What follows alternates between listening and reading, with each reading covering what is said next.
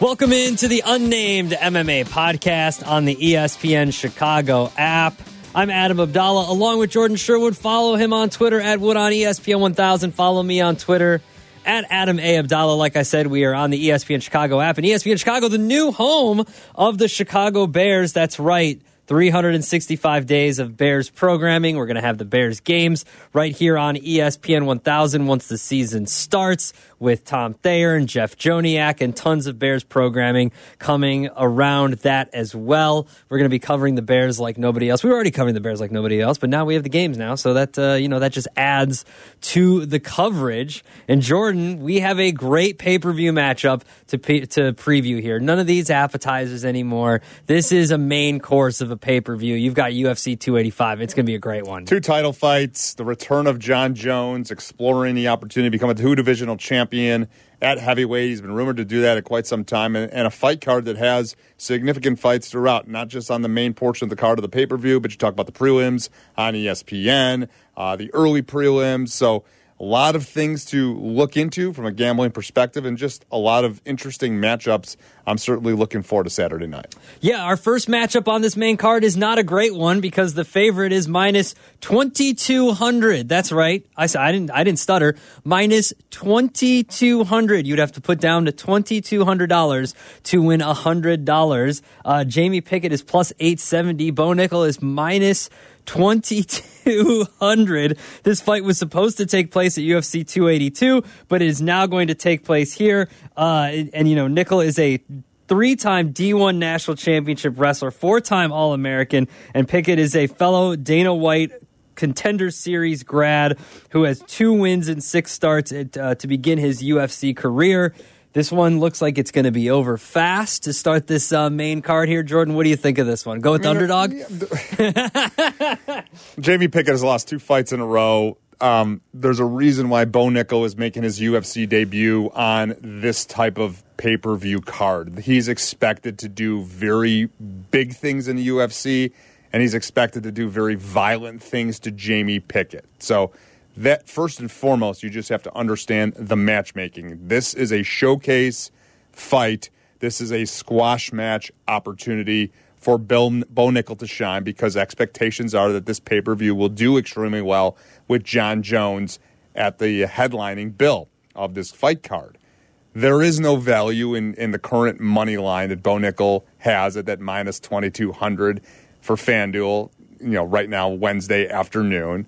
You have to get creative. That's what we try and do. So even at the under at 1.5, minus 345, that's not too creative. So I think you really have to do one of our alliteration, our P's parlay. Mm-hmm. It's not going to have any alliteration, but you're going to have to find Bo Nickel inside the distance in round 1. Okay. Here's the reason we like it. You talked about the accolades of Bo Nickel, his amateur background in wrestling. Jamie Pickett succumbs to takedowns.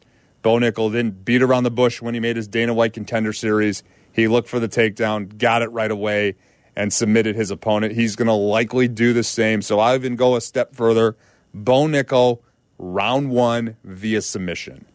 Via submission. Okay, round 1 via submission. All right, I got to find this here now. So I don't know if you can find it. I mean, look. So I found Nickel in round 1 is minus 210. Okay, that's a little bit better. But let's see. I mean, you're not getting a lot of value there. I mean, look, this guy is so highly regarded that he's only a plus 200 in a hypothetical matchup against Khamzat Chimaev. I found it. Nickel in round 1 by submission is minus 105. There's our play. In the parlay, or you just want in round 1 in general in the parlay? I think you have to go in round 1 in the parlay, and then a secondary bet.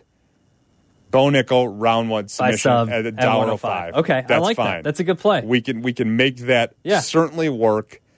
Jamie Pickett can succumb to submissions. Bo Nickel is that impressive. And again, this is a squash match opportunity. Bo Nickel is supposed to impress. Now, granted, it's MMA. Anything could happen. He could have jitters. Jamie Pickett could land something, completely change the direction of the direction of the fight. Mm-hmm. But for me, Bo Nickel is special. He's supposed to get some big-time matchups in his UFC debut. He's not getting one. He's getting in a fight that he's supposed to showcase his skills, and he should win violently. All right, so we'll take Bo Nickel by submission in round 1 at -105. That's the official play. I like that, and we'll throw him in round 1 at -210 into the parlay. Our next fight, Mateusz Gamrot against Jalen Turner. Gamrot is -245. Turner is +186, and Gamrot's taken this fight on short notice. Dan Hooker withdrew from this fall, and Gamrot came in and has fought in UFC 280, so you do the math. This is 285, so not too long ago, but not recent enough where you're like, oh, no, is he going to be ready to go? It's only 2 weeks' notice or anything like that. And Jalen Turner has won 5 fights straight, all by stoppage, so this has the makings of a decent fight despite the odds at Gamrot -245. What do you think? We talked about this matchup last week on the podcast. I love Jalen Turner. I just love his story of being the tarantula. He had arachnophobia. He ended up, getting a bunch of pet tarantulas as pet tarantulas to get over that fear. Yeah. And now he's over that fear. Now he calls himself the tarantula. It is literally like he has 8 legs when he's in the octagon because just how diverse a striker he is, powerful for the lightweight division. And yeah, during these 5 wins, he's beaten guys, not necessarily that he's supposed to, but tough guys like Jamie Malarkey, Brad Riddell. Those guys are good fighters within the lightweight division. Dramatic step up in competition. Now, I thought Dan Hooker was the next appropriate fight because Dan Hooker had suffered some stoppage losses. He was a guy that was going to stand and trade and have a favorable matchup for Jalen Turner. Now that's not the case. We get to finally see what happens when Jalen Turner has to go in there against a grappler, a wrestler. And we know how good Gamrot is. Look, he went up against Beneil Dariush in his last fight. Beneil Dariush was the dog. We liked him. We released him. You won money on our pick of Beneil Dariush over Gamrot. And Beneil Dariush landed something pretty significant in that fight from a striking standpoint. So certainly Jalen Turner is going to have to look to exploit that again. But I don't have enough confidence yet here midweek Wednesday to recommend Jalen Turner going up against a guy that knows, look, I can't mess around this fight. I've got to get this fight to the ground. So Gamrot's looking for a win. He's looking to bounce back. And I don't know yet enough about Jalen Turner's takedown defense and grappling ability to recommend a play either way. I like it that Jalen Turner's the dog. Guy on a 5-fight win streak, taking a guy against on short notice that struggled with against a guy that's not a striker. But it's a little bit too risky right now for me midweek. So it's one of those ones I hate to be a tease here for one of the biggest fight cards of the year. You're shaking your head at me. No play. No play. Wait till Friday until I make it official. All right, you'll release that. That'll be a free one you'll release. I'm going to put that out for you. You're going to release that fight for free. Make sure you follow Jordan on Twitter at Wood on ESPN 1000. If we're looking at method of victory here, Gamrot by submission at +250, Gamrot by points at +270, Gamrot by knockout at +380, and then here come all the Turner ones. Turner by knockout +460, Turner by points at 7-1, and Turner by submission at 9-1. But you are recommending, stay away until Friday when you release that as a free pick for the people. It's a free pick for the people, right? It's a free pick for the people, right? I do like Jalen Turner. There's a couple of underdogs that I do like on this fight card. Jalen Turner is certainly one of them, but it's a little bit risky proposition for me to say, hey, because of just the grappling question marks that we have. All right, we got a good one in our next fight here. Jeff Neal against Shavkat Rakhmonov. Neal comes in on a 2-fight winning streak, 3rd-round stoppage against Vicente Luque that we talked about before. And Rakhmonov, 16-0 overall, 4-0 in the UFC, and has yet to go to the judges' scorecard. So if you want something that's going to end quick and end fast, this is probably the fight for you. If it might end in a knockout or something, submission here, that is where Jordan comes in to tell us how we should play this fight. I don't know if I could tell you necessarily like the way that Shavkat Rakhmonov is going to win this fight. But he's going to win the fight. He's an equal opportunist. He's -590. He's -590. He's an equal opportunist. He has 16 fights. He has 16 finishes. 8 submissions, 8 TKOs. Well, that's not fair. Strikes. Okay, so here, I'll give you this. Rakhmonov by submission is +170. Rakhmonov by knockout is +195. Okay, those are basically even, as far as discrepancy goes. Yeah, I'm going to go, actually, if I'm going to pick between those two, I'm going to go with the strikes because I think that Jeff Neal has been stopped by strikes. Jeff Neal has succumbed to grapplers before, but I think Rakhmonov not going to necessarily look to exploit the submission. He's going to look to exploit to his power and his technique, ground and pound with a finish. Like, this is certainly a dramatic step up in competition for Rakhmonov. This is the toughest test to date. Jeff Neal has surprised at times. Look, his performance against Vicente Luque was outstanding. Everybody was handicapping Vicente Luque was going to have the advantage on the feet, but Jeff Neal carries some significant power, some great athleticism. He overcame his issues that he was dealing with outside the octagon and had a very impressive performance. The other side of that coin, though, is that the shoe finally fell off of Vicente Luque after all the wars that he was in, and finally, look, he succumbed to strikes. I'm going to believe that Jeff Neal is a little bit more special. I'm going to rely more on his talent, but I'm also going to look at what Neil Magny did to Jeff Neal. And Neil Magny slowed down a fight, worked in a lot of grappling, forced that cardio to be tested by Jeff Neal, and that's the type of fight that Rakhmonov is going to bring. So Rakhmonov is certainly in my parlay. I like the under at 2.5. I think both guys are finishers. There is certainly a risk of Jeff Neal landing something, but I think Rakhmonov overcomes that if there's any adversity. And either he's going to get this fight to the ground and finish it via strike, or he's just going to straight up knock out Jeff Neal in this fight. I believe Rakhmonov will likely be fighting for a championship opportunity or the belt by the end of this year. All right, so we're going with Rakhmonov, that fight under 2.5, but we're going to add Rakhmonov to our parlay real quick. And just add that in right now. So right now we've got Bo Nickel to win in round 1, and we've got Shakhmat Rakhmonov just to win straight up. Not a great. We got to add some more. We're gonna add some more fights. We want the submission. We do want the submission. Add that one as well. Add Rakhmonov via submission. Oh, via submission. Plus 195. Into the parlay? Sorry. The TKO was the plus 195. Yeah. Into the parlay or just straight up? No. That's what I was saying. Straight up. Yeah, straight up. Okay. Straight up. But Rakhmonov's in the parlay at minus 590. Yes, correct. Okay. Yeah. All right. Our next fight, one of our title fights here tonight in this, not tonight, but on Saturday night, UFC 285 is you've got Valentina Shevchenko against Alexa Grasso. I mean, what do we got to say about Valentina Shevchenko other than that she's going to defend her title for the 8th time and that she's got 10 wins in a row and that, she's amazing and a great fighter. And Alexa Grasso has been, she's been playing well too. She's earned 4 consecutive victories and then moved to flyweight in 2020. And then, this is going to be good. This is going to be a great fight between these two women. And Valentina Shevchenko right now is minus 670 and Alexa Grasso is plus 430. So the odds in the favor of Shevchenko, but her last fight out, split decision to retain her title. Yeah, and I think that's the one thing I'm looking at if you're backing Valentina Shevchenko. Look, at some point, dominating champions get humbled. Dominating champions get a little bit complacent. And look, I don't want to slight Talia Santos because she's a fantastic talent, but I think that might have been the case. Valentina Shevchenko, from what I understand, from what my contacts tell me, is motivated, is remotivated for this fight. She got humbled a little bit. And Alexa Grasso is a good fighter. She looked impressive against Viviane Araújo, who I believe actually is going to win her fight earlier on in the fight card. Grasso's got good boxing. She's got decent takedown defense. But I think Valentina Shevchenko is going to revert back to the dominating champion of old. We're going to see her go back, win the fight on the feet, and then eventually get this fight to the ground and get a finish. So I think Valentina Shevchenko is going to win inside the distance. I think this fight does not go to the judges' scorecards clearly because I think Valentina Shevchenko knows and understands, look, she either has an opportunity for a trilogy fight with Amanda Nunes with an impressive victory, or she now has some contenders that are vying for opportunity against her. Tatiana Suarez was impressive last week. Erin Blanchfield was impressive 2 weeks ago. So there might be some new viable contenders for big money fights for Valentina Shevchenko.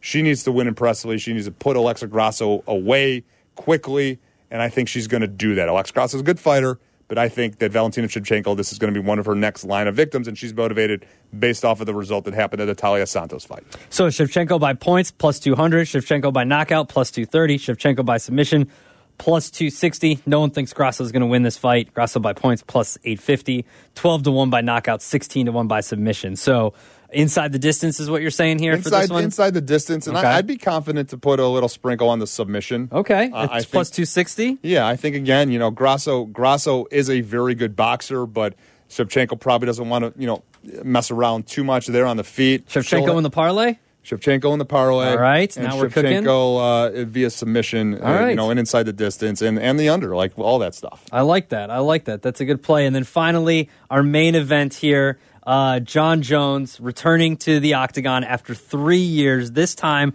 going in at heavyweight here for UFC 285 against Cyril Gane. Gane plus 130, Jon Jones minus 166. And I told you earlier in the week, right? Like, this is Jon Jones, one of the greatest fighters in the history of the MMA, right? I saw him on Sneaker Shopping, which is a web series that's put out by Complex. Of course you did. By Complex. Look, it was in the timeline, man. You know, like, I don't necessarily watch it all the time, but it was there. I'm not saying he looked a little thick, but I definitely had to be like, is that Jon Jones? That is Jon Jones. Oh, okay. A little puffy, but that's all right. I mean, he's not. They filmed that weeks ago, right? Like, he's not fighting weight right then, right? He's looked a little puffy for me. But here's the thing: what's his fighting weight? Like, exactly. What is his fighting weight for moving up to heavyweight? It's Wednesday. We're recording this on a Wednesday. But look, I know what Jon Jones looks like when he gets on the scale trying to compete at light heavyweight, and I know what he looks like when he gets the scale 24 hours later after getting to the scale and competing at light heavyweight. I have no idea what this rebuilt Jon Jones heavyweight body is supposed to look like, what he's going to feel comfortable being at come fight night. You know, obviously we know he comes from a strong lineage, you know, two brothers that played in the NFL. So certainly I believe he's got the genetics to be able to put on 25, 30 more pounds of muscle and compete at the heavyweight division. He's been talking about doing this for quite some time. And now that Jon Jones is actually fighting, like, you look back at his resume, like, nothing compares. Like, the laundry list of fighters and the way that he won those fights and what he had. I don't like the guy. Like, I don't respect the guy, but I respect him as a fighter. I don't respect him as a man. I respect him as a fighter, though. But we're not talking about his off the field and off the court, outside the octagon issues. Inside the octagon, Jon Jones is the greatest fighter we've ever seen, and he just dominates. So I love it that he's challenging himself. He's going up finally to heavyweight. And early on, when this fight was released, I grabbed Jon Jones at plus money. So I've got that in pocket right now for Jon Jones to win, just to win the fight, no method of victory, because stylistically, the speed, the cardio, the power, the wrestling, the intuitiveness, the smarts that Jon Jones has in the octagon, we also haven't seen. I'm now looking at this really, really hard. Cyril Gane is not a good matchup for Jon Jones to welcome himself into the heavyweight division, because Cyril Gane does everything that Jon Jones does. Yeah. Cyril Gane is elusive. He's a good striker. He's got great cardio. He could revert back to wrestling and grappling and submissions. Like, if he was taking on a different heavyweight, a Curtis Blades, a Derek Lewis, these aren't the big Sergey dudes. Pavlovich. These aren't the big dudes that lay all over you for Cyril 5 minute Gane, run. like, so that's the thing. Like, Cyril Gane, like, is going to be able to, I believe, keep up with the speed of Jon Jones. So, you heard it. I grabbed Jon Jones at plus money, the greatest of all time. He's minus 166 now he's minus 166. Yeah. So my thought process is maybe hedging a little bit, sprinkling a little bit on Gane just to play it safe over there, just because of that matchup. I look, Cyril Gane can move, and he can work the clinch, and he's got a strong body, and he's got good takedown defense, and he's not worried about getting the fight going to the ground, and he could go 5 rounds. So it's so interesting. You just don't know what Jon Jones is going to look like, at heavyweight. Well, I'm intrigued, though. I'm intrigued. So you've got the method of victory: Jones by points at plus 180, Gane by points at plus 340. So the Vegas believes that this is going a full 5 rounds. And I would agree with that. I think both guys are going to be very hard to get out of there and eliminate. I think both guys, are strong finishers, but also are very cerebral in their attack, intelligent in their attack, avoid danger. So here you go. Will the fight go the distance? Yes, minus 122. Yeah. Okay. I like that. All right. That's fine. I'll take that. Jones, not inside the distance, outside the distance. Outside the distance. Well, that's the opposite, right? Yeah. Outside the distance at minus 122. All right. I mean, look, it should be a good fight. The odds dictate that it'll be a good fight. I think you jumped in at the right time, probably, on Jon Jones before the public money came in, pouring in because of the name recognition. And just because he's back, people are backing him, obviously, to the tune of minus 166 to take him from an underdog to that. So it's probably a good move on your part. I don't like hedging, but that you do you. You do you.